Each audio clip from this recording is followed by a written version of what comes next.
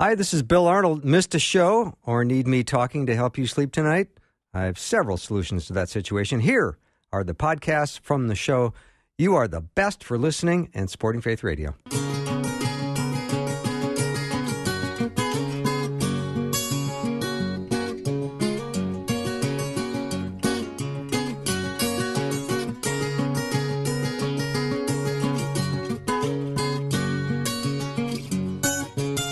And a warm welcome to Afternoons with me. I'm Bill Arnold. Thank you for spending time with me today. I've been looking forward to this all day, and here we are. This is going to be a great couple of hours. I'm in Jeremiah 33, starting in verse 2. It says, "This is what the Lord says, He who made the earth, the Lord who formed it and established it. The Lord is His name. Call to me, and I will answer you and tell you great and unsearchable things you do not know." So if you need to know something, ask the Lord. That's what He says. Call to me and I'll answer you.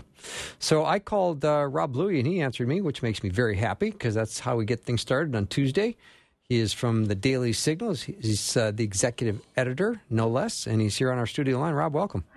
It's great to be with you, Bill. Thanks for having me back. Of course. So, I was looking at George Washington, who, by the way, pretty amazing president, and he was the only general that'll never be outranked because posthumously he was given the rank of General of the Armies of the United States, making him America's only 6-star general. And on top of being an amazing military guy, he was quite the entrepreneur, wasn't he? He certainly was, and I am so blessed to tell you, Bill, that our family lives on his former property. Wow. We have a placard on our house which celebrates the first president. Are you kidding me? I'm serious. We live just north of Mount Vernon, which of course is George Washington's home, which is open to the public and available to visit. It's a beautiful estate. And George Washington owned 5 farms around Mount Vernon, and so we live on one of those farms. And every year, Mount Vernon invites all of the neighbors to enjoy, and it's coming up later this month. So wow. I know a lot about George Washington from our time at Mount Vernon, and I can tell you that the attacks that we've seen on George Washington are just reprehensible. Yes, we all have flaws. We are not perfect as individuals. I think you and I know that. And there needs to be a recognition of that. But at the same time, what George Washington and some of the other founders gave back to this country, and not only through fighting and leading us through the Revolutionary War, having the courage to sign the Declaration of Independence, and then charting the path forward with the U.S. Constitution was remarkable. But as you say, there was so much to George Washington as a man beyond what he gave to our government, and certainly his business was quite successful at the time. And we have not too far from the D.C. area his grist mill and distillery, which you can still visit today and see how he made whiskey and wheat and for bread. So all sorts of things that went into Washington's life. And I think this is one of the things that strikes me as so troubling right now. Rather than learning from our founding fathers, even the mistakes that they made, we want to erase history or pretend it didn't exist. And I think that nothing really good comes of that. And that's why I think it's so important for parents to take the initiative and do what they can, particularly in this time when our schools are adapting to COVID. Take the summer months and teach your children about all those great things, those great heroes throughout American history. And I'm in full agreement with you, Rob Louie, and yet I read this, and this is shocking. This is at dailysignal.com. A Chicago lawmaker wants to cancel history classes until a suitable alternative can be found. What? I know. Speak to me, my friend. What's going on with that? It's only a matter of time. I mean, look, there's a number of factors going into some of these situations. I think you now have a generation. When I graduated from college in the early 2000s, it was my generation that was I don't want to say indoctrinated with leftist professors. And it was required reading when I was in school to read Howard Zinn and the People's History of the United States, which of course paints a quite starkly different picture than what you might typically get. And I think that those who went through college and maybe embraced the Howard Zinn perspective of the world, or now today embrace the New York Times and the 1619 Project and say the true founding of America wasn't in 1776, it was in 1619, because that's what Nicole Hannah-Jones and the New York Times tell me it should be. What's the next logical step is to say, well, let's just get rid of all the history classes and civics entirely, and we'll just do away with them. So it's disappointing. It certainly strikes me as something that I hope the vast majority of Americans reject and say this is not the way we need to go. And I hope it's an outlier. But Bill, I mean, telling you, increasingly, it seems that we're hearing more and more of this from teachers and academics, and I think it's troubling. And it's one of the reasons why I think you're seeing more Americans embrace school choice and embrace alternative forms of learning, because they're fed up.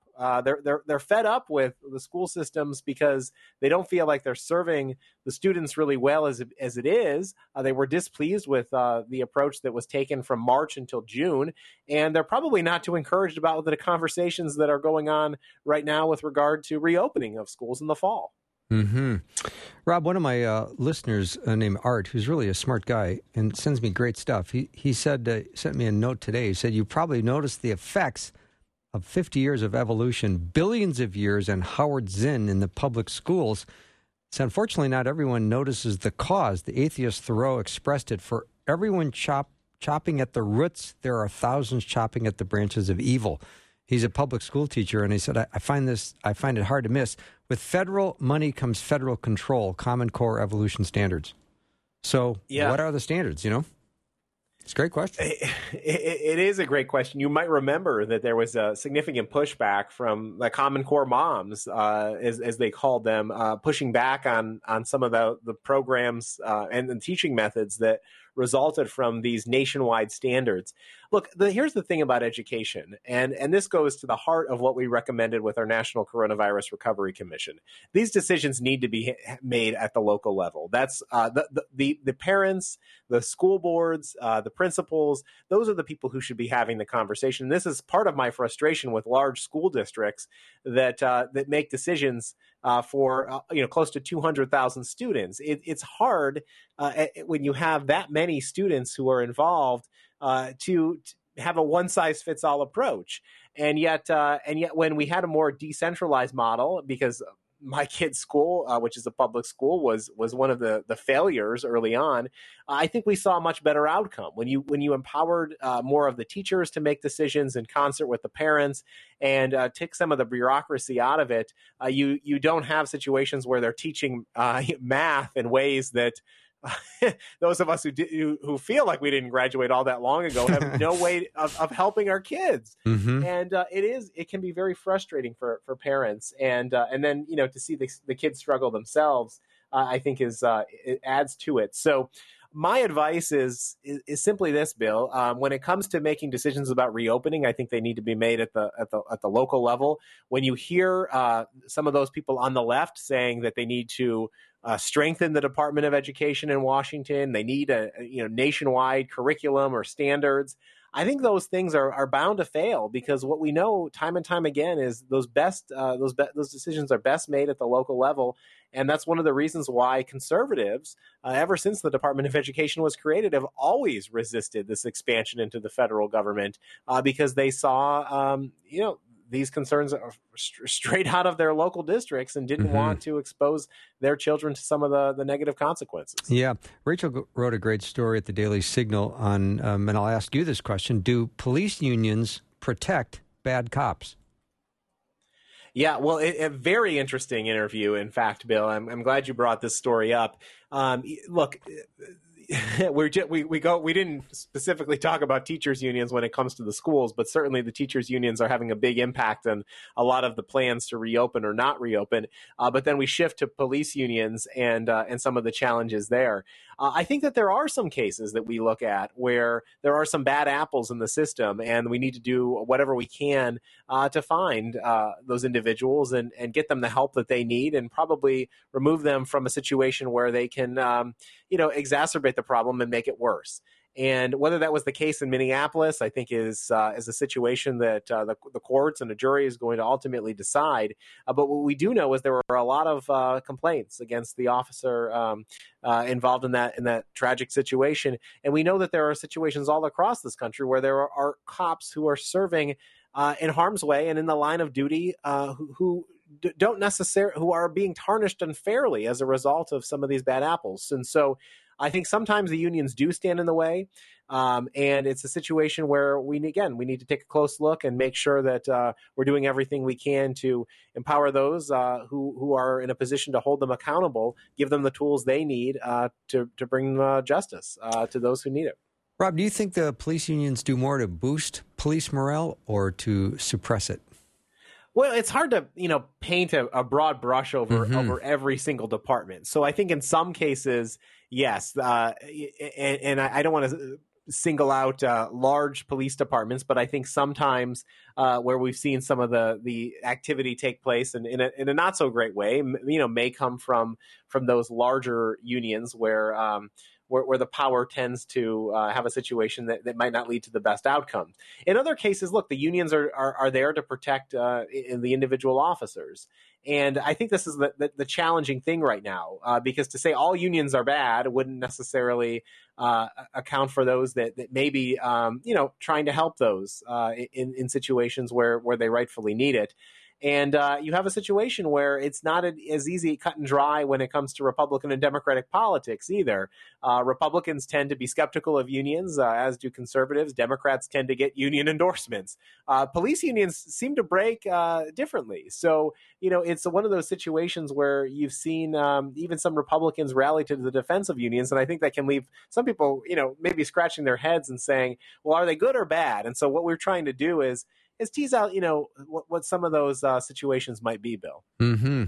So, Rob, let me take a little break. When I come back, I want to ask you about John Lewis's funeral. I want to hear your perspective on that. Was that a funeral or was it more of a political event? Rob Bluey is my guest. He's the executive editor of the Daily Signal. I always encourage you to go to dailysignal.com. All that we talk about is there for your reading and enjoying. dailysignal.com. Be right back.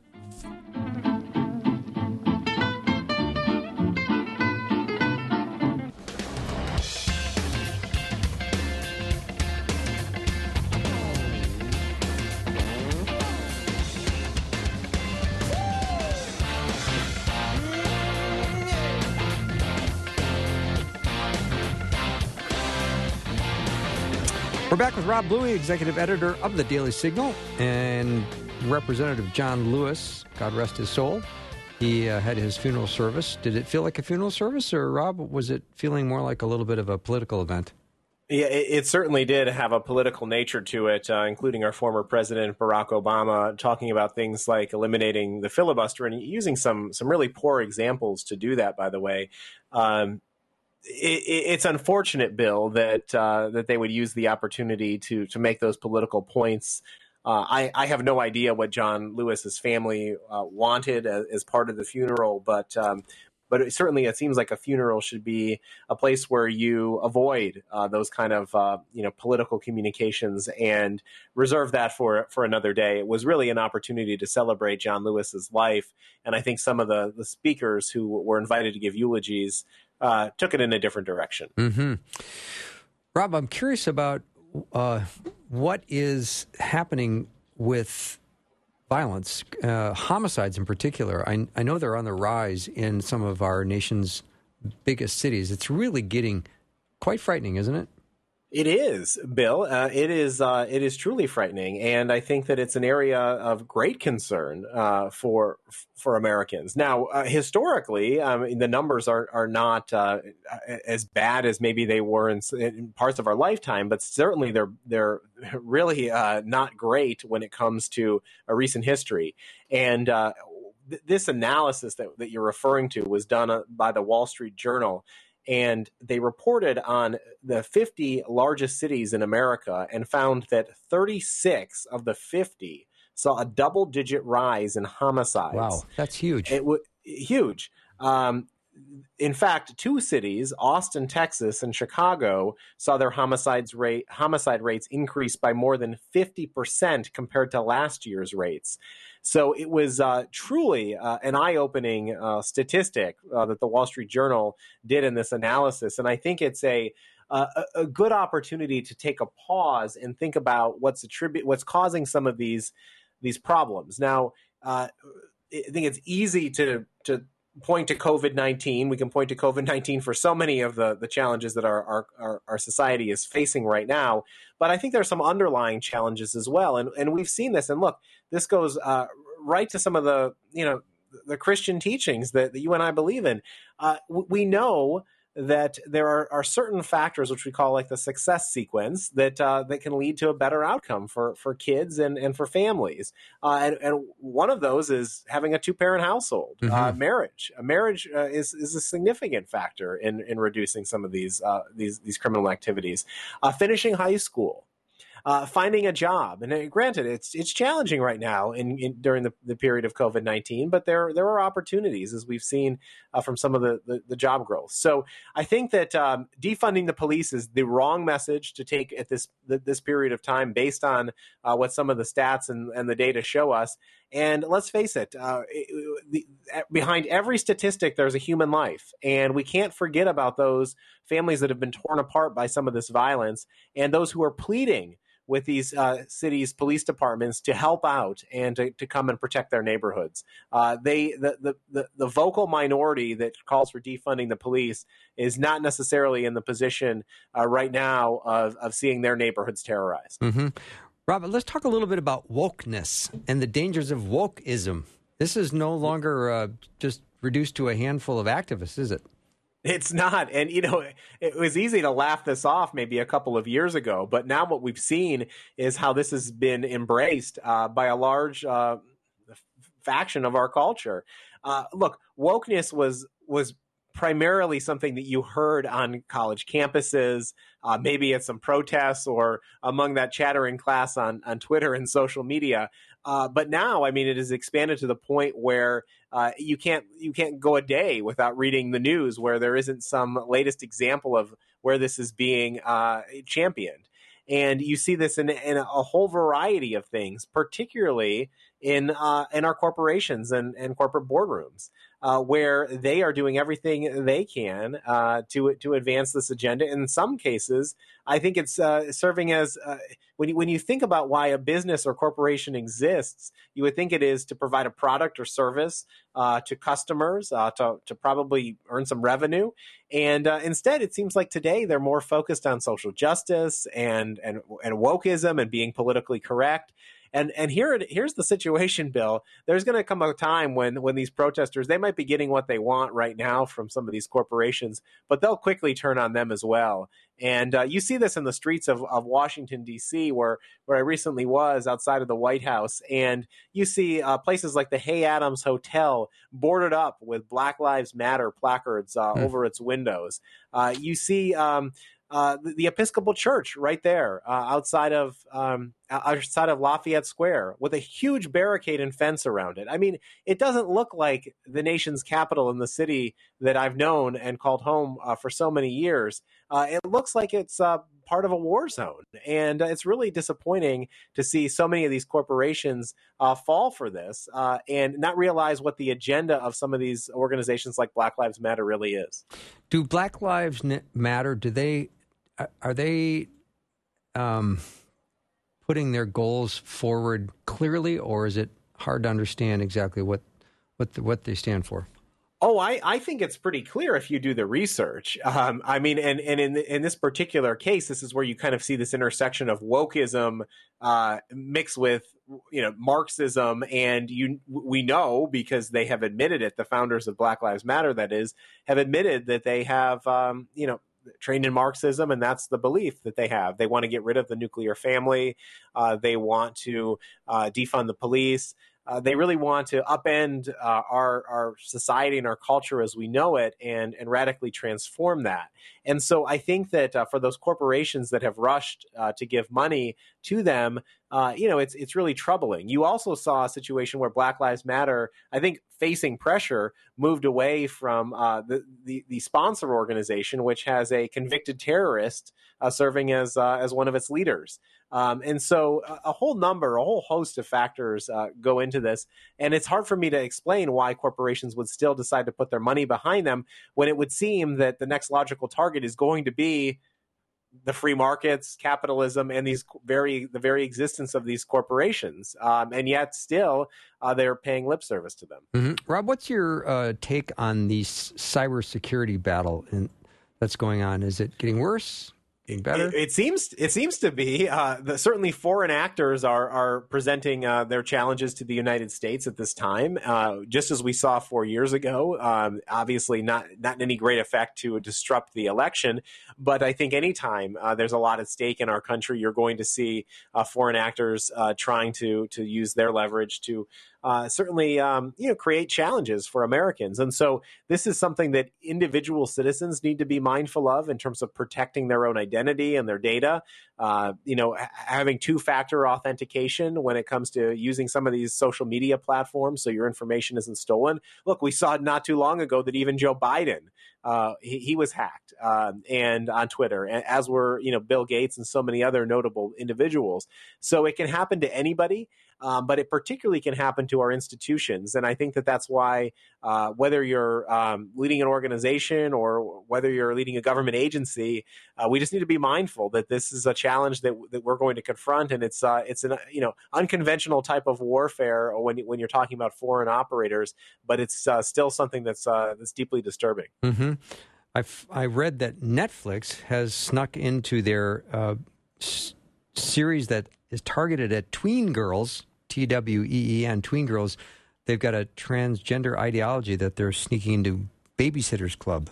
Yeah, and I didn't watch it, Bill, but I had my wife. I had my wife check it out just to see if it was true. And we published a couple of pieces on the Daily Signal about this by Nicole Russell and Tony Perkins, and it is. She said, it is there. And as somebody who was a fan of the Babysitter's Club growing up, in her case, she said it was problematic that they would alter the storyline, but it's not necessarily something that is coming as a complete surprise because we know that Hollywood has been trending in this direction for a long time. Mm-hmm. And so to put these types of messages in the program and also have a G rating on the program and not really give parents the advance warning that I think that they might need to have these types of conversations with their kids before they're exposed to it on television is problematic. And as you and I have talked about before, with parents working from home and with kids not having access to camps or school, they're probably spending a lot more time in front of the television. And so we're doing all we can at our household to keep the kids busy and virtual camps and things like that. But I know that for a lot of parents, it's tough. And so they come across these things and they're left with questions. And parents are forced to perhaps confront it at a time when they were before they were prepared to do so. Mm-hmm. Rob, you always notice that when somebody says, I don't want to rub something in, they always turn around and then rub something in. Yeah, true. So I don't mean to rub it in, but my Twins beat your Pirates last night, and they're beating them today as well. I know they sure are. My Pirates have just 2 wins on the season, Bill. It's going to be 60 games. 60. Maybe I'm grateful that we're only having 60 games. I know, Rob. Thanks so much. But my Penguins won last night. That's true. That's true. It's a little bright spot. It is. Look forward to talking to you next week. Have a great week, Rob. Thanks, Bill. You too. Yep. Rob Blue's been my guest, executive editor of the Daily Signal. Go to dailysignal.com. I'll be right back with Holly Melton. I always get to talk to so many interesting people, and Holly Melton's one of them. Last time she was on the show, I think I thought about what she said for weeks and months, maybe longer. It was really interesting. So glad to have her back. She is a speaker and author and ministry coach, and she's with Cru. And she's got a new book we're going to chat about after we get through some of our opening salutations. Holly, how are you? I am great. Thanks for having me, Bill. Are you kidding? I love having you on the show. We're so interesting last time. We were talking about, I think, vampires last time. Yes, we were. And possibly migraine headaches. Yes, I had one right before the phone call. You're exactly right. And it disappeared as soon as we got on the air. It was amazing. You were like in a state of debilitation, and you said, Lord, I need your help right now. And I think it was like 2 minutes before you had to be on the air, your migraine, which don't go away quickly or easily, stopped.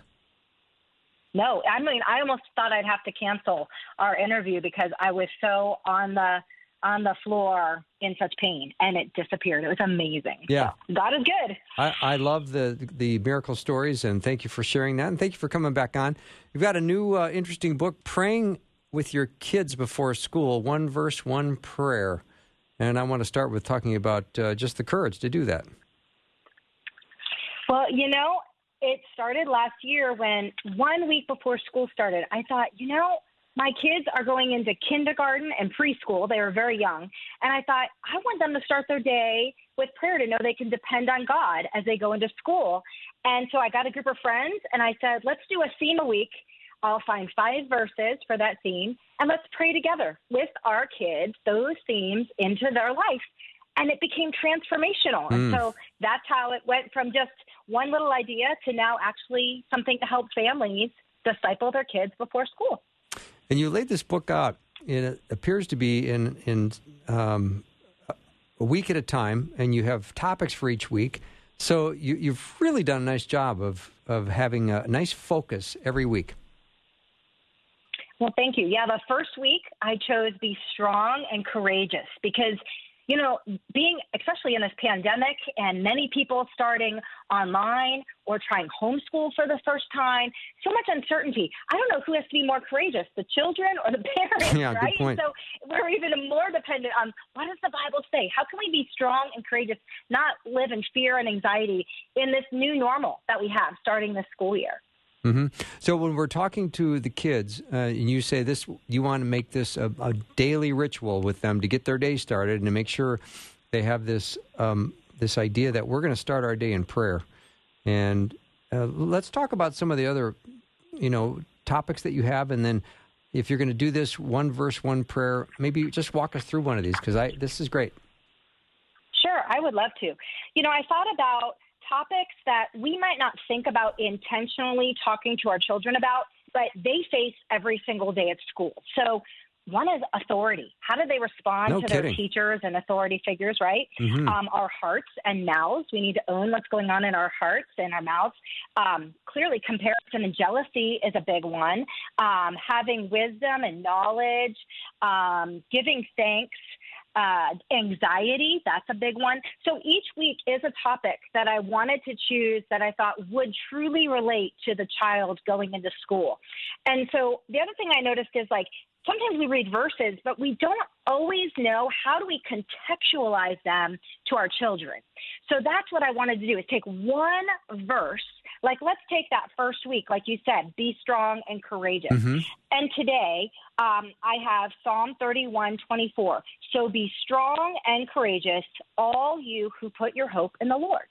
So we have to put our hope in the Lord. So here's the prayer. I have the older children. I actually split it up with a prayer for older kids to pray or a prayer for younger kids. Like my kids can't pray long, flowery prayers. So here's for older kids. I just wrote, Father, I choose to put my hope in you and not in my grades or popularity this year.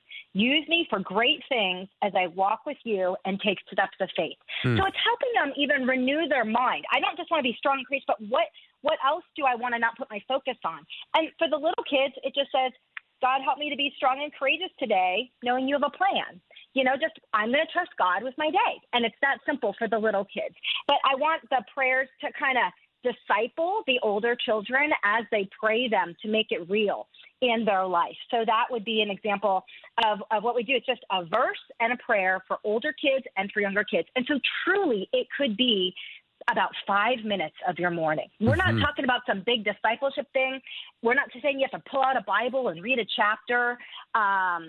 It's just truly getting our minds focused on God before we release them to school or even onto the digital platforms they might be going to school in this year, or even before we have to homeschool them, and say we need to all be focusing on God before we start this, So we're kind of in it together. So, yeah. I love that. That's a great example of what's in the book. Now, let's talk about authority, because what if your teacher is your mom because you're homeschooling? Then what?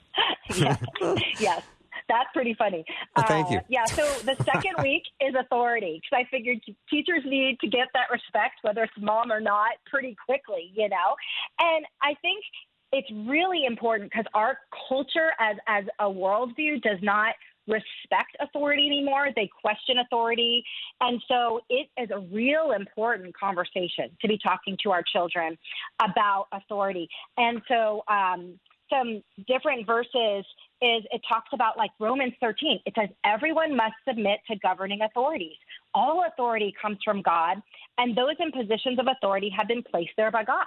And so then we can start talking about, okay, but some of our authorities aren't Christian, aren't followers of Jesus, don't respect the Bible. What do we do then? And then we get to talk to them about, okay, you submit to God before man if they're asking you to do something against the Bible. You know, we teach to them wisdom that way. And so all of that's in my chapter 2 to help parents think about how would you disciple your child throughout that week when you're talking about authority. And so the beginning of each week, I give just a one-page brief letter to the parents to help them think about the topic and how to dialogue with their child throughout the week on the topic, even though it's not like devotionals every day. It's just, here's your theme for the week, parent. Here's how you can discuss it with your child. That's great. And so I was going to ask for you to give encouragement to some of the parents just on making time for something like this. It's not, and everybody's super busy, but this is an important time of the day, and you want to make an impact in a short amount of time.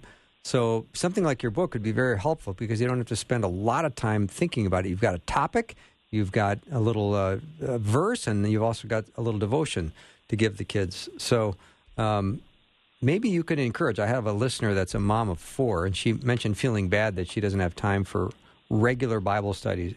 So that's a busy life. Yeah, it is. You know, what I say at the beginning of my book is, you know, we do need to be intentional and have a plan. And it might mean I have to get up 5 minutes earlier. And especially if you're not a morning person, it could be really hard, right? That extra 5 minutes. Mm-hmm. But you can set an alarm and say, okay, the alarm's going off. We're going to freeze what we're doing.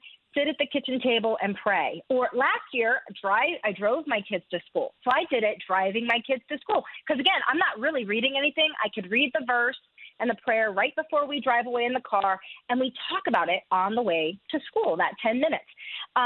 So I encourage the parents, first you need a plan. What time are you doing it? So my kids start virtual school tomorrow at 8:40. So we're going to sit down at 8:30 at their desks, where they're going to start their calls, and we're going to go over it together and pray right before they jump on the call. So I will have my book out, and they'll be ready to do that. But I think also, besides just a plan and a place where you're going to do this, we just need to remember that we're not doing this alone as parents. We have the Holy Spirit. And so the Holy Spirit does not want us to do our mornings alone or in our own strength. He's going to guide us how to do this creatively with our children of all their different ages. You know, one thing someone had said is, well, Holly, you've got little ones. That's easy. They're just going to do what you ask them to do. What if you have a 13-year-old or a 14-year-old and you want to start this? Well, I think it starts with vision casting and saying to them, you know what, I'd like us to try something new this year because this is a new year. It's a new normal, and we need to trust God more than ever before, both of us, as we enter into this year. And then if it's an older child that's a little more hesitant, I'd say, could we please try this together for a month and see if this grows us in our faith with God and in our prayer life together? So it's saying we're doing it together. I prayed too with my kids. I just didn't have them pray, you know? And the other thing is I'm seeing a culture of children being afraid to pray, and even adults being afraid to pray. So this is going to help us pray out loud. It's going to help our children pray out loud, and it gets into them. You know, my son, last year, I forgot to bring the prayer once to the car. And he goes, Mommy, you forgot our prayers? He goes, now what are we going to pray before we go to school? And I go, I think we could think of something, you know? And then, you know, one of the weeks is on how do you love your neighbor, your classmates, and how do you actually share the gospel? So my kindergartner last year went up to a bully on the recess. And, okay, this is not really the best strategy, but for a kindergartner, it was brave. And he went up to the boy and he says, do you believe in Jesus? And the bully said, yes. And he said, well, why don't you act more like him then? So it wasn't really a gospel message, but I thought, he's learning that he could ask people if they know Jesus. He could talk about, so all that started with just 1 week of talking about the gospel by one verse a day. And I started to see changes. So, yeah, I think it's changed my kids for sure in just 1 year. Holly, may we all have the boldness of kindergartners. I know, right? Oh, my goodness. It's so inspiring. Just he calls it like he sees it. Yep. I just love that. I'll work on his savviness when he gets older, right? No, I think he's doing just fine. Okay, week 5, you talk about comparison and jealousy. How has that changed over the last 10 years, do you think? I mean, with social media now, it's got to be a whole different game for kids. That is exactly it. Social media and comparison. In fact, I mean, hopefully parents are aware of this, that their children now, if they have social media accounts, they create fake Instagram accounts and fake social media accounts so they can have fake personas to see, are they going to get more likes, more attention? Is it going to be fun to have this kind of different identity? And so it's quite a confusing and dangerous place to be nowadays. And so it is so important for us to help our children reduce comparison and jealousy. And so those are the kind of things we're going to talk about in that week. So like one example is from 1 Corinthians 13. Love is patient and kind. Love is not jealous or boastful or proud. And so to talk to them, the prayer here is, Father, help me to love others by being patient, kind, and not comparing myself to them. And the dialogue, who do you compare yourself to in class? What do you tend to compare yourself to others? Is it a physical attribute? Is it sports and your ability in things? Is it your smarts level? And just even seeing where are they tempted to compare or be jealous? Are they jealous for things or opportunities? So you kind of get to learn your child through these weeks to help them uncover the areas of sin or needed growth in their life, so you can pray through it with them. And one other thing, Bill, at the back of each week is a whole page for you to pray for your child specifically about that topic. And what I did last year is I saw how my child grew over the year through even my own personal prayers that I would write down. And so it becomes a keepsake of you seeing this year how your prayers for your child and praying together changed them. Holly, these sound like prayers I want to pray for me. Yes, they disciple the parent as well. Yeah. It's a little sneaky. Sometimes you just want to make things as plain as possible, and you realize how powerful little plain prayers are. Yeah. I mean, there's 1 week on forgiveness, and I pretty much say to the parent, you need to wrestle with, are you dealing with unforgiveness and about somebody? Does your child know you deal with unforgiveness? Because they're not going to have the freedom of forgiveness if you are. So there are a lot of times I'm encouraging parents, be with your child in this. Share with them where you need to grow, take a step of faith, purge sin out of your life. And I think that vulnerability actually increases trust and respect between a parent and a child and helps you grow together in the Lord. All right, let me take a little break. Holly Melton is my guest. And if you have a question for her, maybe you've got young ones or maybe you're a grandparent to young ones and you want to encourage your son or daughter in this morning devotion, one verse, one prayer. It's a good program. Let me take a little break. We'll come back. But if you have a question or a comment, let me know what it is. 877-933-2484.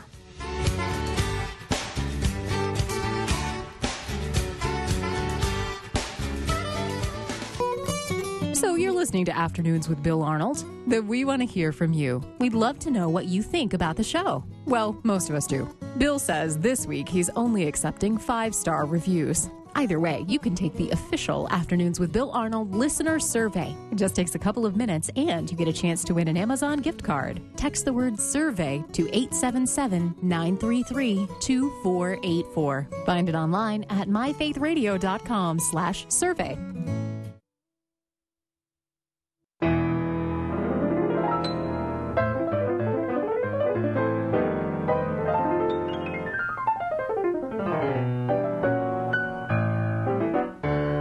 I'm back with Holly Melton. She's written a book called Praying with Your Kids Before School, One Verse, One Prayer. I'm sure enjoying this, Holly. You're giving some great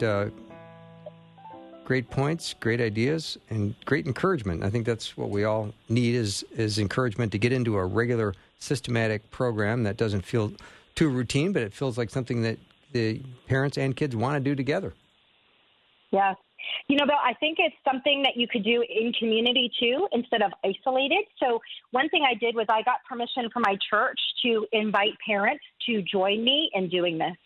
And I have 155 families doing this with me just from my church alone.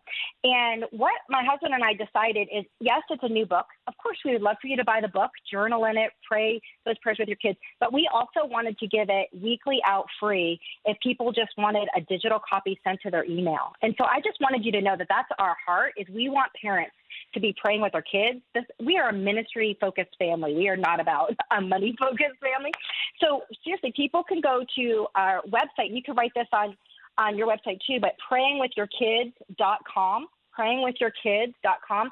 They can get a free example of the first week if they want to order the book, or they could get free emails every week for this whole school year, and it will give them the book week by week so that they could just pull it up on their phone if they're on the go with their kids as well. So I just want you to know that's our heart, is for it to be freely provided to people so they can access it, whatever's best for them. That's great. Now, a couple of weeks that caught my interest, and maybe you can talk about this, is it's hard to believe that kids have anxiety. That's unbelievable. I mean, I don't recall having anxiety unless there was like a pop quiz I wasn't ready for. But for the most part, just being at school was fun. Yeah, that is not true anymore. We're seeing anxiety in even the youngest grades nowadays, let alone in college, even when they are young adults, and there is so much anxiety. It's the thing we have to confront the most. And so helping our children to not be anxious. And a lot of it does relate, again, to that social media component, that there is so much being thrown at them, as well as so many things they're involved in. Those are the two main things they're saying is creating a lot of this anxiety in our younger elementary age children, is they're in too much and they're seeing too much that their brain can't handle all that. And it creates a little bit more of an anxiety feeling, which hinders them from growing in emotional development, as well as focusing on in school and developing deep friendships. So it is crucial that we help our children figure out if they are wrestling with anxiety. Yeah, this will make me a little bit nervous to say, Holly, but is the anxiety that the kids are having, are they learning that from their parents? Are they picking up on their parents' anxiety? I don't know for sure. I do think the younger parents, like 30 on down, are dealing with more anxiety, and they are open with that. So their children might feel it. It might be openly expressed in their home, which I don't think is a right or wrong thing. But, yes, I think probably 30s on down, there is that anxiety even in adults. But they do say research is more proven that kids are involved in a lot. There's no space for them to just play, to have quiet time, to focus, because life has gotten so fast-paced in our American lifestyle. So they're saying that's more the contributing factors to at least younger children at this time. Yeah. And then will you talk a little bit about purity? This is another important topic as kids go back into their social world, and now it's even more interesting with all of the social distancing and all of the COVID-19 protection that everyone has to have in place, just in terms of kids socializing. Yes, that's exactly right. Yeah, I bring that up in the beginning of my week on purity, of we need to be having these conversations with our children, especially if they already have devices like phones and computers, iPads, that we just can't assume that they haven't gotten into observing things that are inappropriate for them or even ungodly, and these addictions, especially in this time of the 5 months of isolation that we've had, is way more of a temptation for there to be, especially a porn addiction at a young age. And so these need to be conversations that we can't be afraid of having. And it also, we can't be afraid to now, not just we need to have the conversations, but also creating boundaries within the home. Like my children are already asking, why can't we have a TV in our room? Or why can't we have our computer in our room? Or when they get cell phones when they're older, they won't be in their bedrooms with them. And so to think about boundaries that help us have a home where we can try as much as possible to pursue purity and have less temptation at our fingertips. But I also think it has to do with knowing the apps and where students might be going that are unhealthy or unwise. So it's also parents learning what is on their children's phones and things like that. Mm-hmm.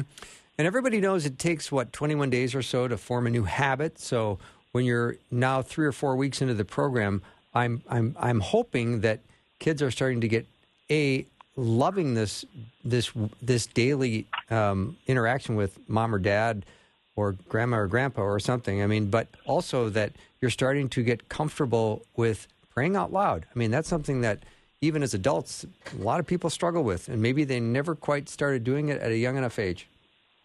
That's right. Yes, it does become more of a habit.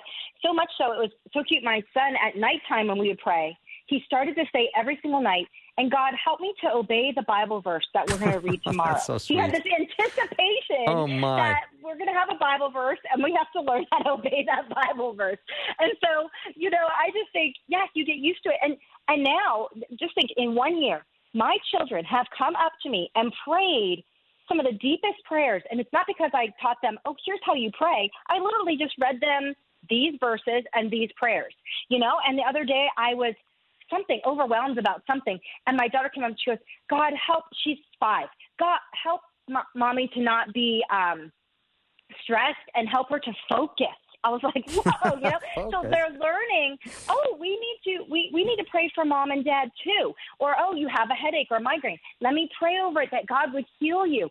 And so I think it really has helped because they're so used to praying now that they're praying for us. They're praying for their friends. And there is less fear in praying out loud. That's a beautiful thing. And then, of course, as we are putting all this together, we want to wrap it up in a big love bow and teach these kids how important it is to love the Lord your God with all your heart, mind, and soul, and love your neighbor as yourself, and love your friends, and love the people who maybe aren't quite nice to you. Yes, amen. That's right. I mean, and you think about, you just read that from Deuteronomy, and it goes on and says that we as parents need to teach them diligently to our children, to talk when they're sitting in their house, when we're walking with them, when we're lying down, and when we rise. And so I think about that's what we need to do. How do we ingrain this, not just as a ritual, but so that they have a love for prayer and a love for learning God's word? Mm-hmm. And I love in the book, Holly, you're going to give a couple of examples of praying very simple prayers, one for maybe the younger kids and one for maybe the older kids. And you've done a really nice job. The graphics are nice. The examples are nice. And the fact that you're making this available, come one, come all, that's a great thing, too. Remind our listeners how they can pick up this digitally or pick up parts of this for free. Yes, they can go to prayingwithyourkids.com, prayingwithyourkids.com, and there you can get an example of the first week. You could buy the book, or you can sign up and get weekly emails that will give you guidance on how to do this every week with your child. Mm-hmm. We just have a minute left, Holly. Would you pray for all the parents facing tension and anxiety maybe about the upcoming school year? Yes. Heavenly Father, we just lift up every family that is listening here. God, we just pray that you would fill them with your peace that passes all understanding. God, you are sovereign. You are good. You are in control. You love them and their children, and you have a plan for them to use this year as a great spiritual enrichment for them and their child. Lord, I pray that if this is something that seems helpful to families, that families would take the step of faith to take the time to pray with their kids before school, that each day we would begin our days with you, God, because you change our view, you change our minds, and you change our hearts so that we could become more like you. In your name we pray. Amen. Holly Melton, you're a lot of fun. Thanks for doing the show, and blessings on your day tomorrow, your big day of school starting tomorrow. Thank you. You take care, Bill. Yep. Thank you. Yep. Holly Melton's been my guest, and her book is Praying with Your Kids Before School, one verse, one prayer. That wraps up hour one. Hour two is going to be a lot of fun. We're going to stay in the family zone. Michelle Watson Canfield, she's written a book called Let's Talk, Conversation Starters for Dads and Daughters. It's going to be great. Be right back.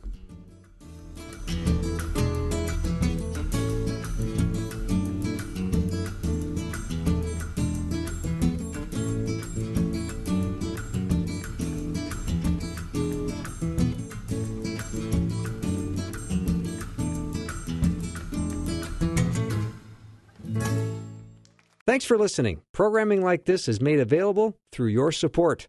Information available at myfaithradio.com.